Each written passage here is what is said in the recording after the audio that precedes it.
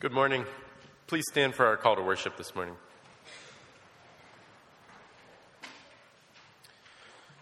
Because of his great love for us, God, who is rich in mercy, made us alive with Christ, even when we were dead in our transgressions. It is by grace you have been saved.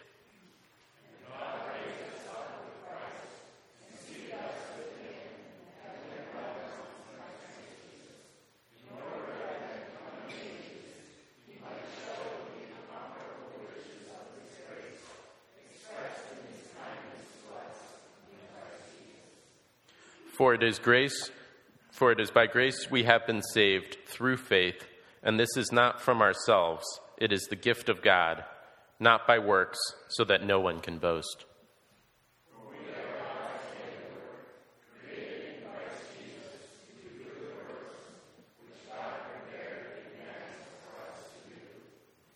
Father God, we pray that you would give us hearts to receive the message this morning. Pray that you would give us minds to understand, and you would give us the ability to do. We pray, Lord, for your name to be glorified. And I ask all this in Christ's name. Amen. Please remain standing for our hymn.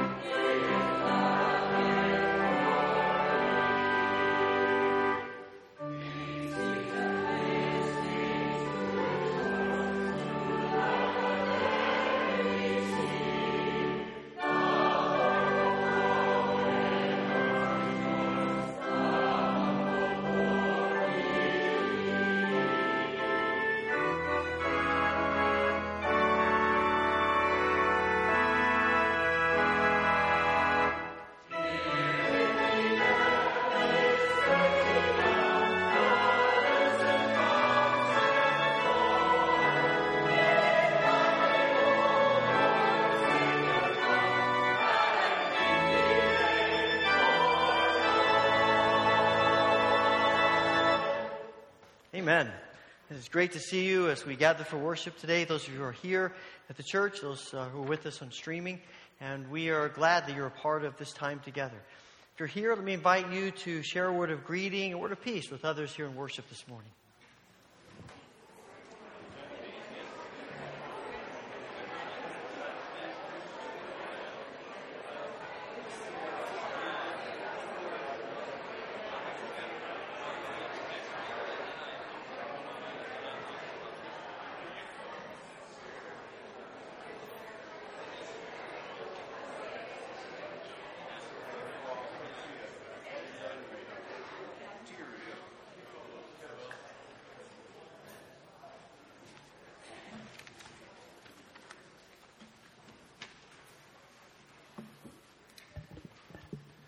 Good to see each of you.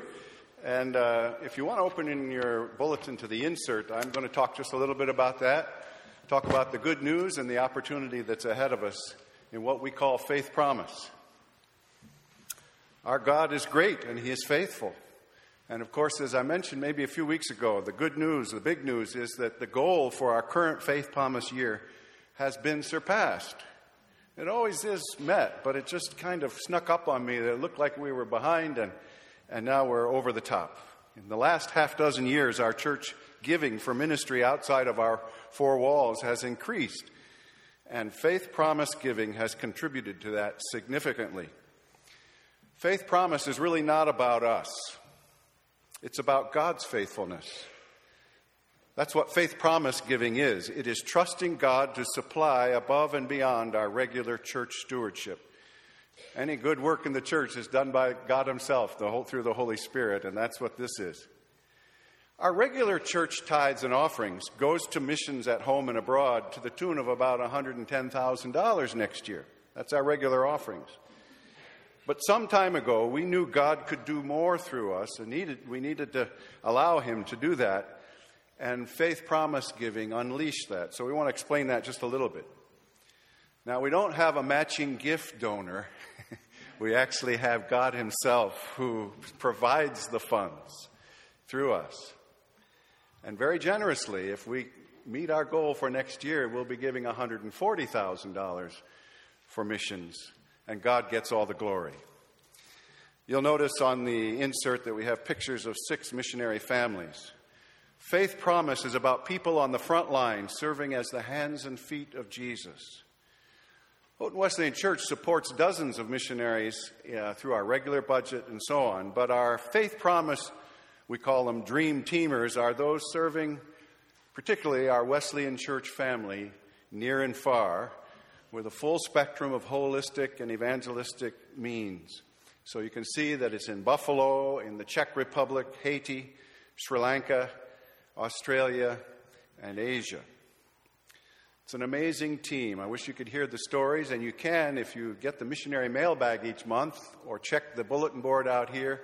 We can't put all the stories online. That's why we don't have them there because of security reasons, but God is doing great things through this group of people. And you'll notice that 2 of them, the Strands and the Austins, have been an intimate part of our church over the years.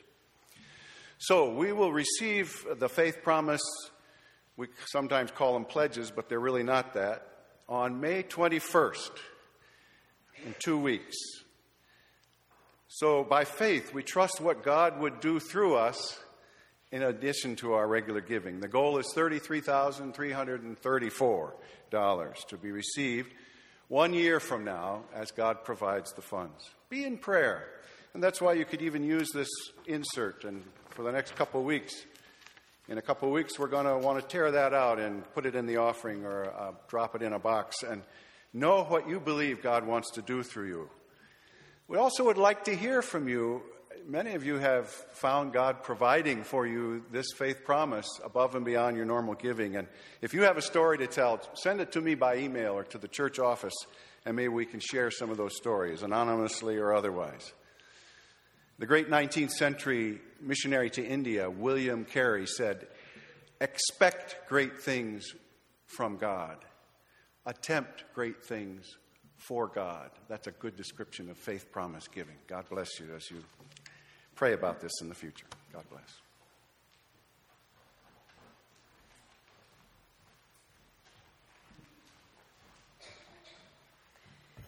This morning, the choir will be singing an arrangement of "When in Our Music, God is Glorified." And when we come to the final stanza, I will turn and invite you to stand and lift your voices with us in praise of our great God.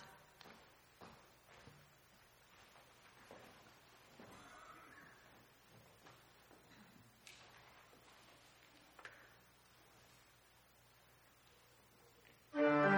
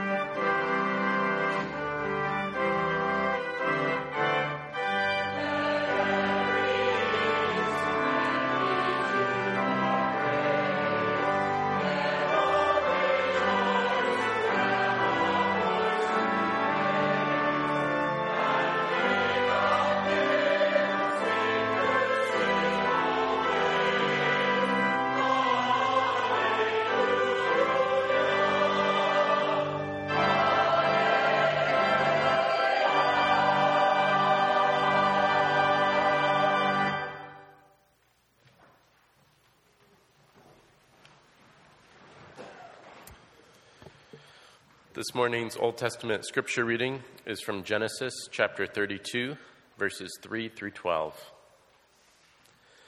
Jacob sent messengers ahead of him to his brother Esau in the land of Seir, the country of Edom. He instructed them, "This is what you are to say to my lord Esau.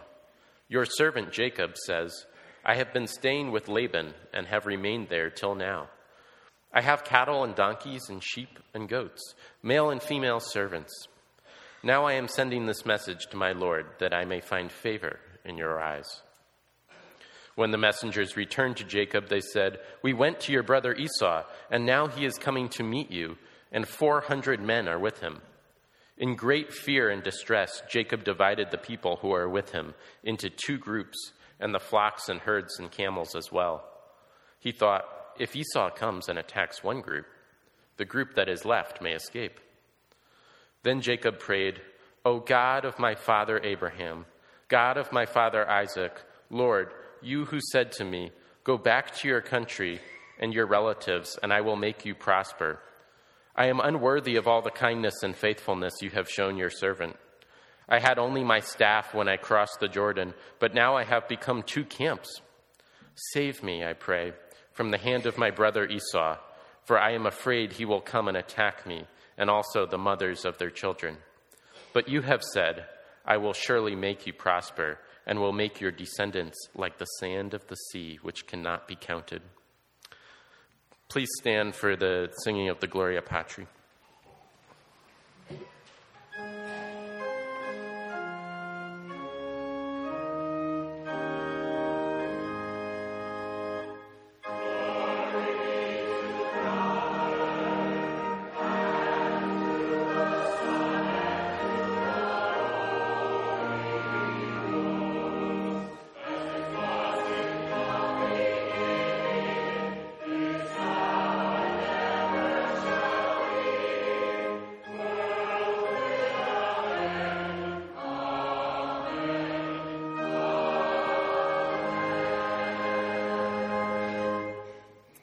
Father God, we know that all the gifts we have come ultimately from you, and we pray that you would take what we have and multiply it. In Christ's name, amen. You may be seated as we receive the offering.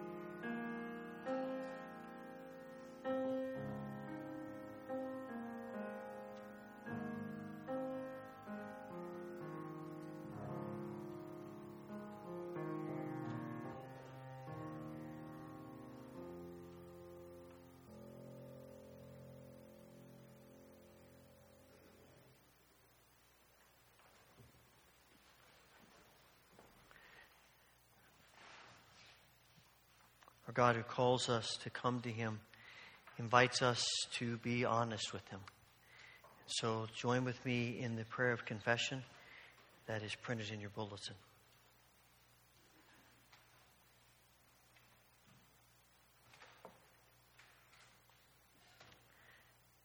Eternal God, giver of every good and perfect gift, we bow before you, acknowledging our corporate sin and our need for corporate forgiveness. In this past week, as your people, we have doubted your goodness. We have pursued the idols of wealth and possessions. We have lusted for power. We have spoken harsh words and ignored people who are in need. We have spread gossip and listened eagerly at the misfortune of others. Most grievously, we have been consciously and subconsciously negligent to give thanks for your blessings. As your people, forgive us and lead us in the way to everlasting life through Jesus Christ. Amen. As we pray together, if you would like to come and use the altar rail as the place where you offer your prayers, please come and join me.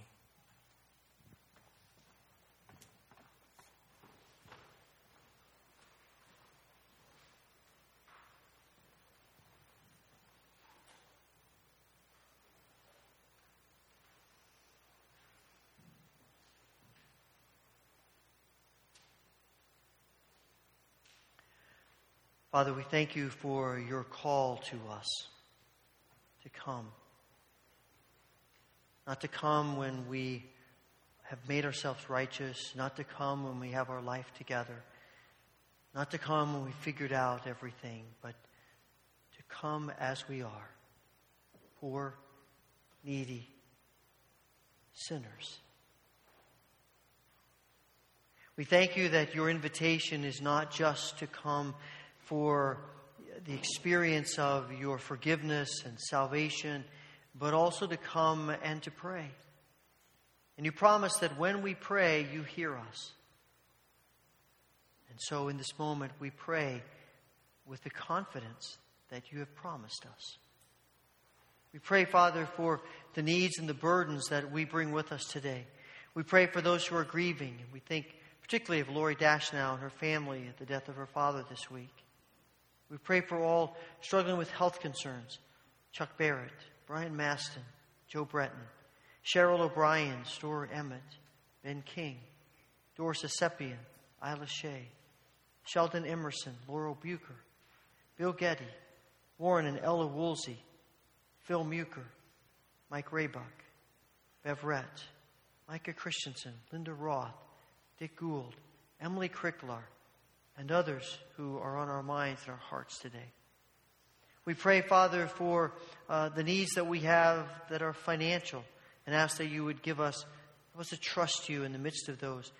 Some of us here today are uncertain about the future. We pray that you will give wisdom and confidence that you are leading us and guiding us. Father, we pray for the ministries of this church, and we thank you that we are able to minister to one another and to minister to others around us. And we pray that you will continue to help us as we serve and teach and love one another. We also pray for churches around us. We pray for the Christ Church in Cuba and Pastor Hamlin. Pour out your blessing upon this gathering of believers, that they would be united in you and that they would share your grace with others around them. Father, we pray for our nation. We ask for your blessing on our nation and that we would be united in you as well. We think, Father, of the needs of our world. Pray for refugees and help them to find a safe place to be, and that you would end the turmoil in their homeland, that they might return home in safety. We pray for places of war and violence and disasters, and ask that your Spirit and your people would be evident and present in each of those situations. And Father, we pray for your church. We pray for those who are heading out on summer mission trips. Some are leaving next week. Some are leaving later. Some are in and out of town. We pray that you will anoint each group with your Holy Spirit, each person, that this experience would not only stir a new faith in you in their own heart, but also in those to whom they minister. And we pray, Father, for Steve and Ruth Strand and their ministry in Buffalo. Thank you for their commitment to the city, for the needs there. We pray that they will know your strength and your grace and power in all that they do. And Father, we cannot come together to worship in freedom without remembering our brothers and sisters who are unable to do this. We pray for Pastor Ko and his family in Malaysia as he is in captivity. We pray that you will protect him, strengthen him, that he will soon be released into freedom. We pray that you will help him to so share your love, even with those who have captured him, that their hearts would be open to you and turn to you. Comfort his family and his people, his church. We ask, Father, for your grace upon all of your children who face these kinds of circumstances. Lord, we thank you for your blessings in our lives. We ask that you would help us to see you. May we give thanks to you for the gift of your Son, Jesus Christ, who has redeemed us in his death and made life a reality through his resurrection. The one who teaches us the model for prayer, which we now pray together. Our Father, who art in heaven, hallowed be thy name. Thy kingdom come, thy will be done on earth as it is in heaven.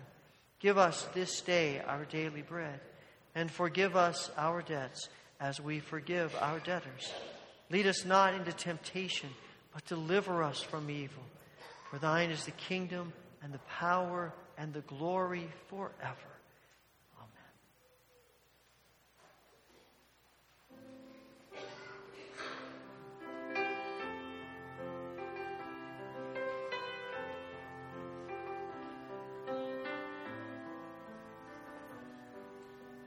Speak, O Lord, as we come to you to receive the fruit of your holy word.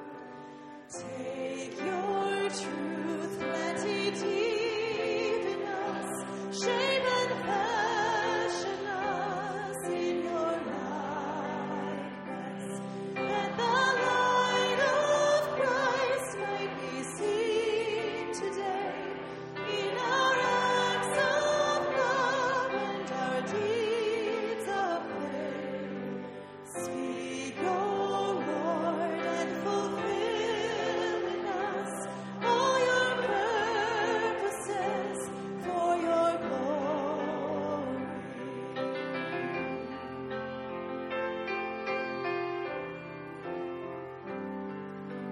Teach us, Lord, full obedience, holy reverence, true humility. Test our thoughts and our attitudes in the radiance of your purity. Cause our faith to rise, cause our eyes to see your majesty.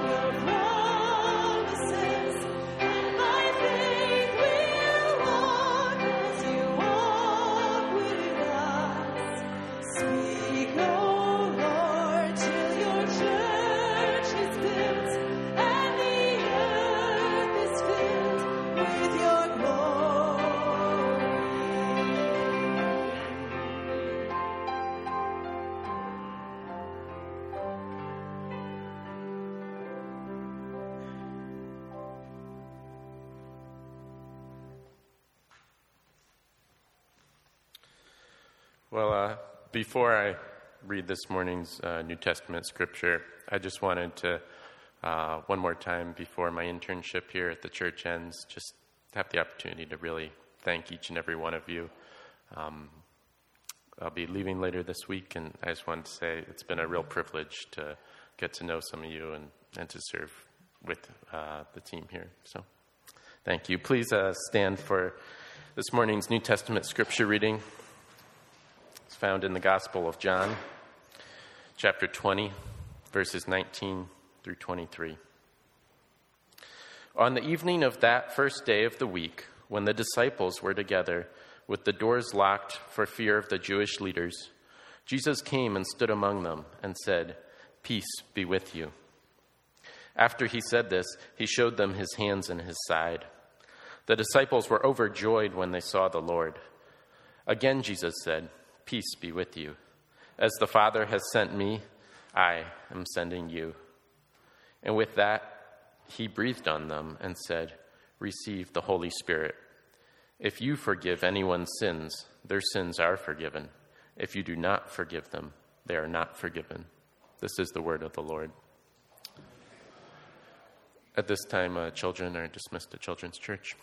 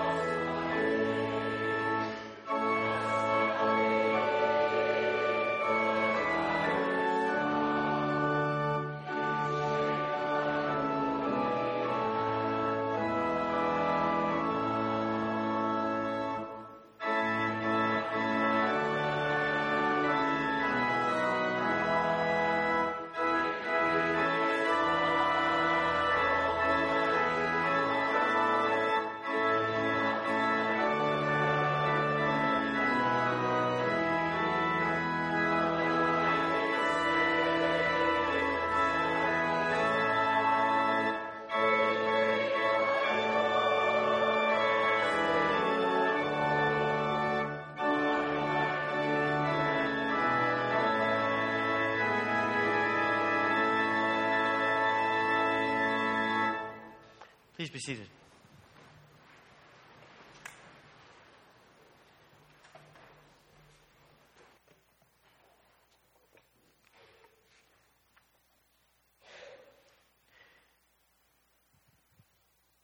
All of us have fears of one kind or another.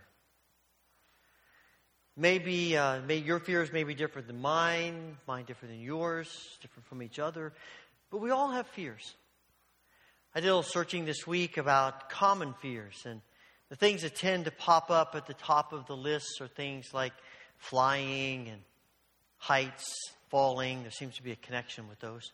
The dark, fear of water. I hate to say this, but the only occupation that people are afraid of is the dentist, which you could probably understand why. You hear that drill and it makes fear in your heart. The people are afraid of snakes, spiders, death. It intrigued me that death is actually on most of the lists, came out like 5th or 6th. You would think it'd be higher on the list than that. And then I remembered a little thing that Jerry Seinfeld once said, that he said that he saw a survey that said that the number one fear of the average person is public speaking. And number 2 was death. He said death is number 2. You would think it would be number 1, but he said, I guess that means that if you have to go to a funeral for the average person, you'd rather be in the casket than giving the eulogy.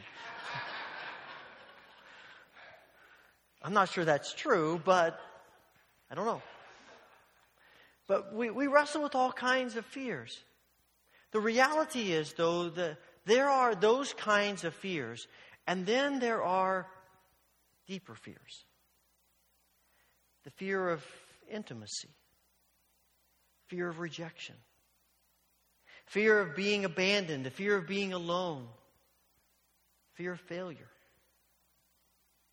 And what I find is that those kinds of fears tend to drive a lot of what we do in our lives. Those kinds of fears tend to carry a lot of weight in what we do or don't do. You think for a moment about something that you've said for a long time, I've always wanted to do that. Why haven't you? I suspect some part of the answer to that is fear. We all wrestle with them. You know, it has a bearing on our relationships. It has a bearing on our occupations. It has a bearing on life in general. And fears tend to drive us. All you have to do is look at how the political world operates. It's been going on for a long time, but just go back to the last election cycle. And if you watch the ads closely, if you listen to them, if you listen to the speeches, you will find that the majority of the time, if not almost all the time, the candidates are talking far less about what they're going to do and far more about what's going to happen if that person is elected. If you vote for them, the world as you know it will no longer exist. If you vote for that person, your life is done. And they use fear as a motivation to action. Quite frankly, a lot of Christian organizations use fear. They send out letters. They make calls saying, if you don't support us, if you don't help us, all of these terrible things are going to happen. And it's creating this atmosphere of fear that drives us. But fear also paralyzes us. There are so many things about life that we do not do because we are afraid. If you were here last Sunday, Will preached from the parable of the talents. And in that parable, 2 of the servants are commended by the master because they took risks. And the one servant is condemned by the master because he was afraid.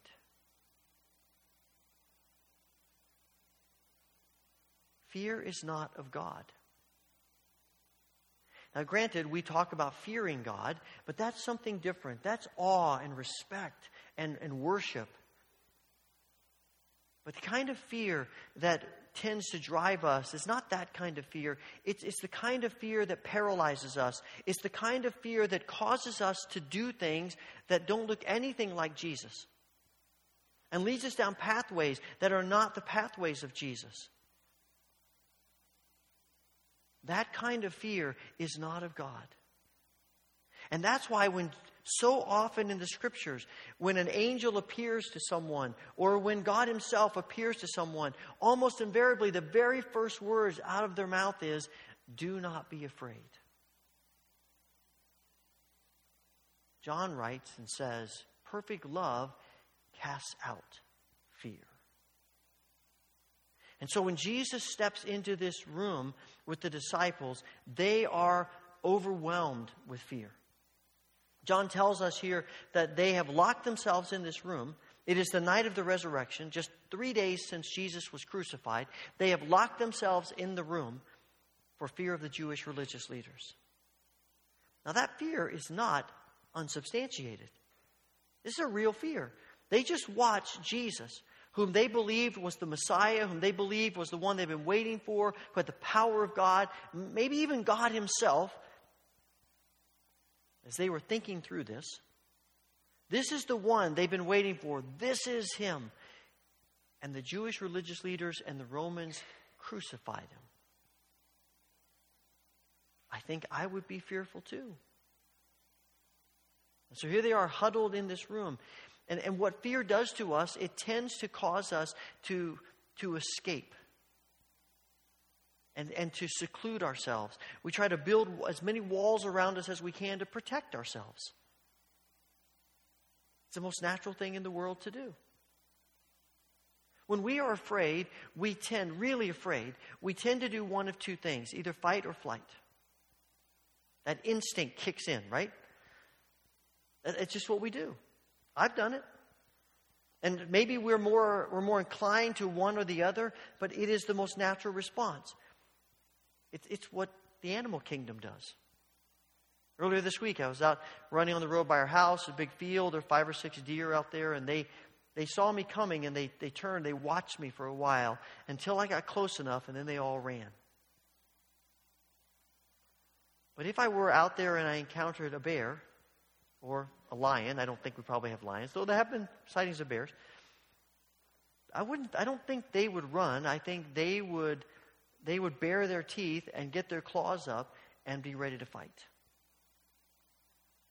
And the church has had a tendency to either fight or flight. There have been times in history in the church where we've said, what we need to do in this sinful world is to seclude ourselves from everybody else. We'll circle the wagons, we'll build the walls, and we'll just become this little holy place waiting for Jesus. Thessalonians tried to do that, and Paul said, that's not what it means to be a follower of Jesus in this world. But then there's the other extreme, which I think actually we see more prominent today, and that is when we are opposed, we go on the attack. If they're going to treat us like that, we're going to treat them like that. We're going to use all the same strategies that everybody else uses. We are going to fight. And it often turns into conversations about rights. And I think there is a time of wisdom when getting away from the danger is the right thing to do. And there is a time when we stand up for what is right and true, but not because we're afraid, but because we believe this is the right thing to do. See, the problem with using fear as a motivator is all it does is make us more afraid. And so Jesus steps into this room and says, peace be unto you. In other words, don't be afraid. Feel my peace. And John says, when they saw Jesus, they were overjoyed. The presence of Jesus changed the whole dynamic of that room. They were filled with joy. I think because now they understood something, at least, about why the tomb was empty that morning. But there is this reality of seeing Jesus that changes our perspective, and it speaks into our fears. And for us, we don't get to see the physical presence of Jesus, but we can see Jesus many ways, primarily through the spiritual disciplines. That's why reading Scripture on a regular basis is so important, because it keeps Jesus in front of us. It keeps us image of Jesus, a perspective of Jesus. We keep seeing it over and over and over again. We're reminded of who God is and what God has promised and how God has dealt with people through the ages. And we understand that. We see Him. We do the same thing with prayer. We get an image of Jesus as we pray to Him and as we listen to Him speak to us. And worship. It's a primary means that we have of seeing Jesus. As we sing the songs in worship, we're reminded of the truths of who God is and of the kingdom. And we read the Scriptures and we pray together. And all of these things are ways of reminding us of who Jesus is and what He has done and what He has promised. And we see Him. It's one of the reasons why I think following the church calendar is always a good idea. Because over the course of the 6 seasons of the year, all of them focus on a different part of Jesus. Every one of them is designed to focus our attention on Jesus. And we need that because our natural inclination is to focus life and worship on us. And if our focus is on us, that's going to lead to fear. What we need is to focus on Jesus. But Jesus doesn't just appear. That's not enough. Because they could see Him, and I imagine them saying, Jesus, sit down, you join us here, and we'll just hang out here forever. But Jesus has a word for them. And He says to them, look, as I have sent you, as the Father sent me, I'm sending you. You can't just stay here. It's important to be here. It's important to see Jesus. It's important to have those experiences. But the point of the experiences is not just to have an experience. The point of it is to go. I have a feeling they were scratching their heads because maybe someone asked, Jesus, wait, let me get this straight. You want us to go from this place of security and walk right into the teeth of the people who are threatening us? And I can see Jesus saying, yeah, that pretty well sums it up. That's it.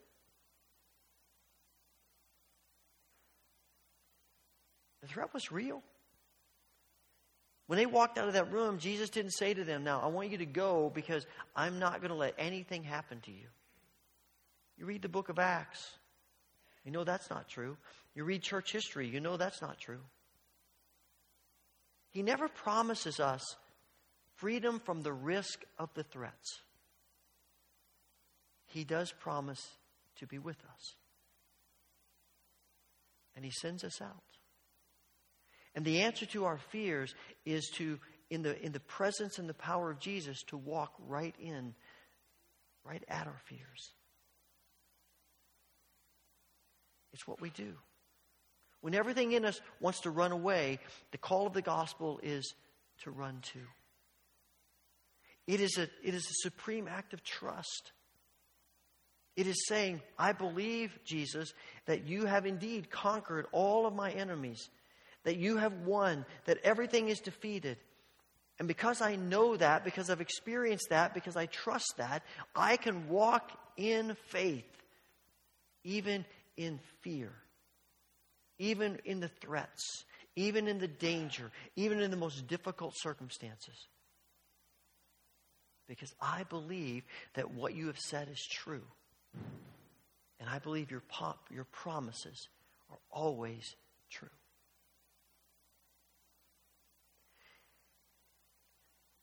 I find it interesting that as He sends us out, as He speaks to the disciples about going, He tells them to do one thing.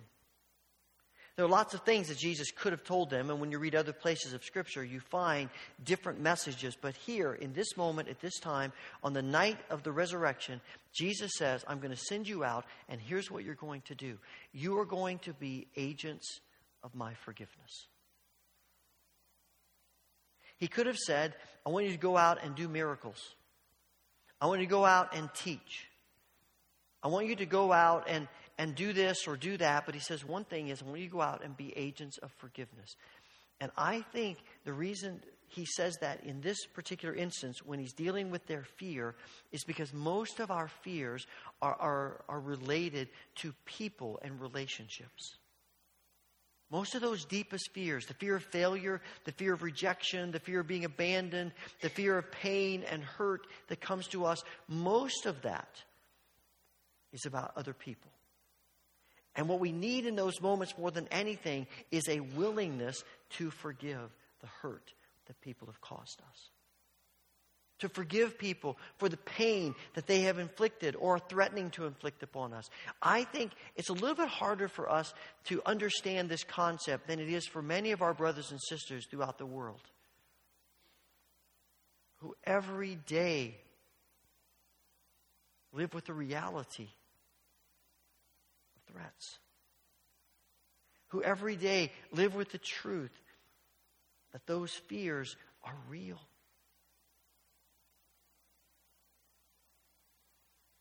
And the response that God calls for them to have and for us to have is forgiveness.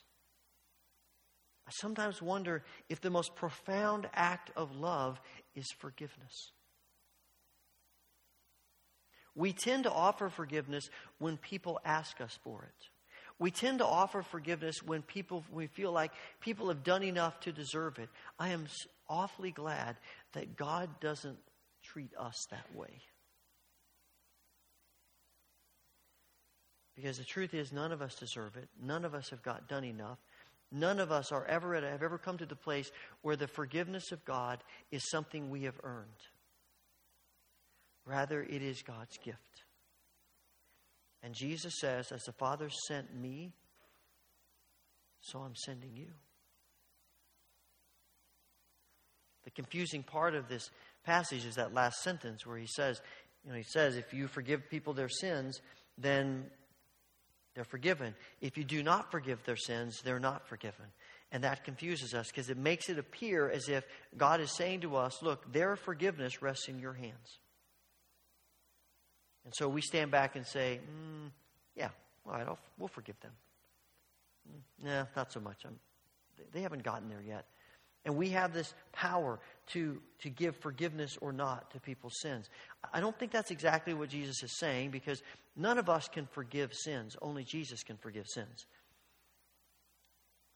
On the other hand, he does tell us that we are agents of his forgiveness. And I don't claim to understand what Jesus exactly is saying here. In fact, scholars have been debating this probably since the night Jesus spoke these words. But there is something about God giving us power, giving us the authority to be agents of forgiveness. And there are sometimes people who do not want forgiveness.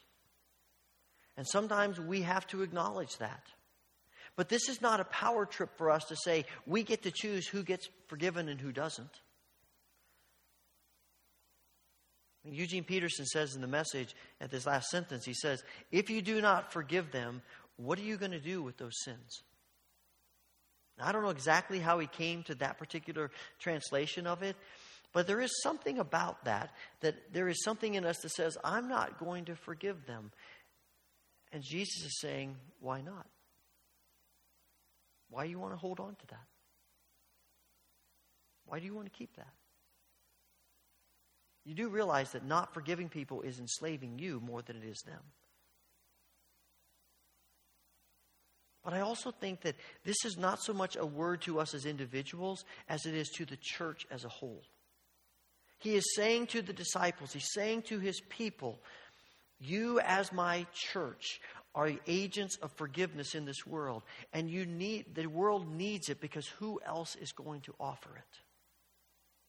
Who else is going to be agents of forgiveness in this world but the followers of the one who on the cross said, Father, forgive them? This is our calling. It's one of the things that sets us apart from all the other people of the world, that the church is an agent of forgiveness. And that's why we have to be so careful that we aren't motivated by fear and driven by fear, because if we are driven by fear, we are not very apt to forgive. We will be more apt to be vindictive and hold grudges and fight with people rather than forgive them. And what people need, just like what we need, is forgiveness. To look someone in the eye and say to them, in the name of Jesus Christ, you are forgiven, is a powerful word. And to have someone say that to us, to look us in the eye and say, you are forgiven in the name of Jesus Christ, there is power, spiritual power in that can change a life.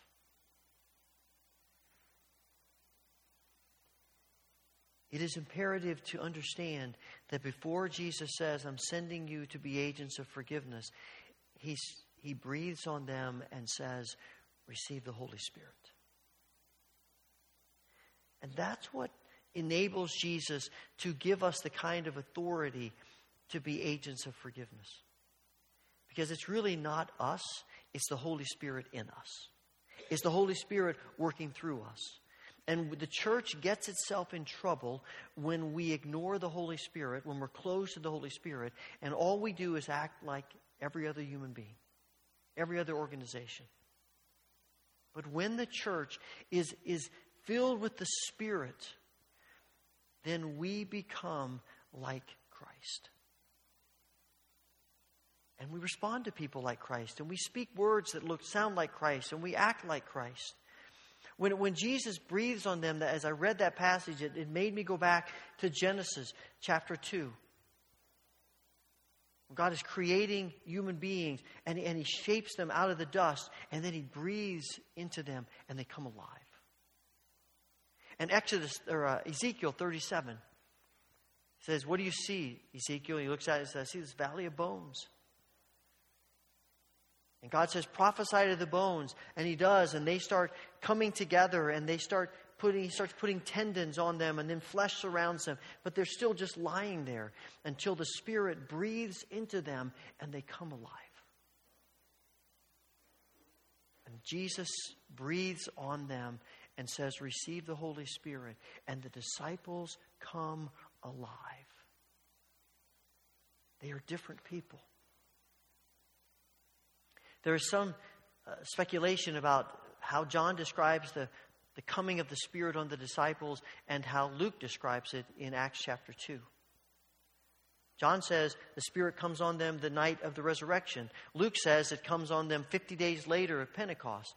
And neither one acknowledges the other's story. And there are scholars who say, well, that just shows you that the Scriptures, you can't trust the Scriptures. But I think the reality is that both things happened. And it tells us that the Holy Spirit is not about one moment in time, one extraordinary moment that we experience, and then we don't think about the Spirit at all for the rest of our lives. No, the Spirit comes to us again and again and again and again. The Holy Spirit living in us, whether as a person or as a church, it's about a moment-by-moment experience of the Spirit. And sometimes we get these extraordinary moments like Pentecost. But the truth is, we live in the power of the Spirit and in the life of the Spirit because we are open to the Spirit's leading and guiding and work every moment of every day. And the Spirit keeps working in us again and again and again and again. Because the alternative is we're living our lives, we're trying to be agents of forgiveness, we're trying to deal with fear on our own. Which is a big part of the problem. It's the Spirit. And Jesus says to the disciples earlier in John, when the Spirit comes, one of the things the Spirit is going to do is to remind you of everything I've told you, or remind you of everything I've done. And the Holy Spirit in us shows us Jesus. The Holy Spirit reminds us that Jesus has conquered death, that Jesus has won, that Jesus is victorious. And because Jesus is victorious, we can live victorious. And that means our fears don't have to engulf us. We don't have to be driven by fear. We can be driven by the joy of Christ, by the abundant life of Christ. Does that mean the fears aren't real? No. It just means, I'm going to go out on a limb, it just means that Jesus is realer. Jesus is more real. The fears are true. The threats are true. Read the book of Acts. Look at church history. They're true. They're all too real. But Jesus is more. And Jesus tells the disciples, even if it costs you your life, I am still faithful. I am still in control. I have still conquered and won. Trust me. For the better part of the first half of the 16th century, Martin Luther was on a crusade, a campaign for the kingdom. He fought many enemies. His goal was to reform the church, and that cost him greatly. He lived in constant fear of threats on his life. He lived in constant work, trying to do the work of the kingdom as God revealed it to him. He translated the Bible into German so people could read it. He was writing theological treatises all the time. He was teaching pastors. I mean, his life was extremely full. And in the midst of all of those threats and all of that stress and pressure, there were many times when he became extremely discouraged. And when I read the stories, it feels to me like he's battling depression. And the threats that were so real to him. And he used to say that one of the things that brought him out of that as much as anything else was music. He talked about how music was God's gift, and therefore one of the greatest potential ways that we could use against the devil. The devil hates it when Christians sing because it always creates a spirit of joy in God's people. And he hates that. And so one of the things Luther did as a part of the Reformation was to write hymns and to bring back congregational singing that had been gone from the church for almost 1,000 years. Luther's most famous hymn begins, "A mighty fortress is our God." When you come to the third verse, he says, "And though this world with devils filled should threaten to undo us, we will not fear. For God has willed His truth to triumph through us. The prince of darkness grim, we tremble not for him. His rage we can endure. For lo, his doom is sure. One little word shall fell him. That word, above all earthly powers, no thanks to them, abideth. The Spirit and the gifts are ours through Him who with us sideth. So let goods and kindred go. This mortal life also. The body,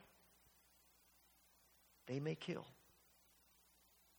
But God's truth abideth still.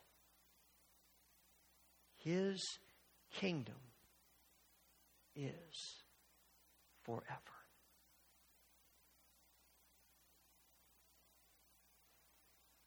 Amen.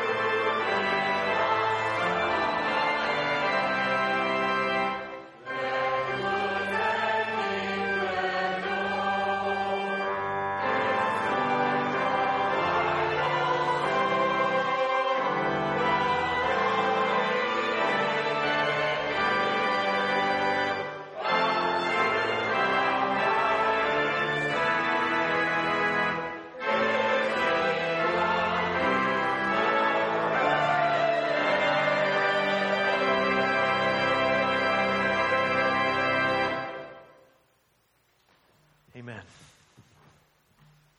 Receive the benediction. May the Lord bless you and keep you. May the Lord make his face shine upon you and be gracious unto you. May the Lord turn his face toward you and give you peace. Amen.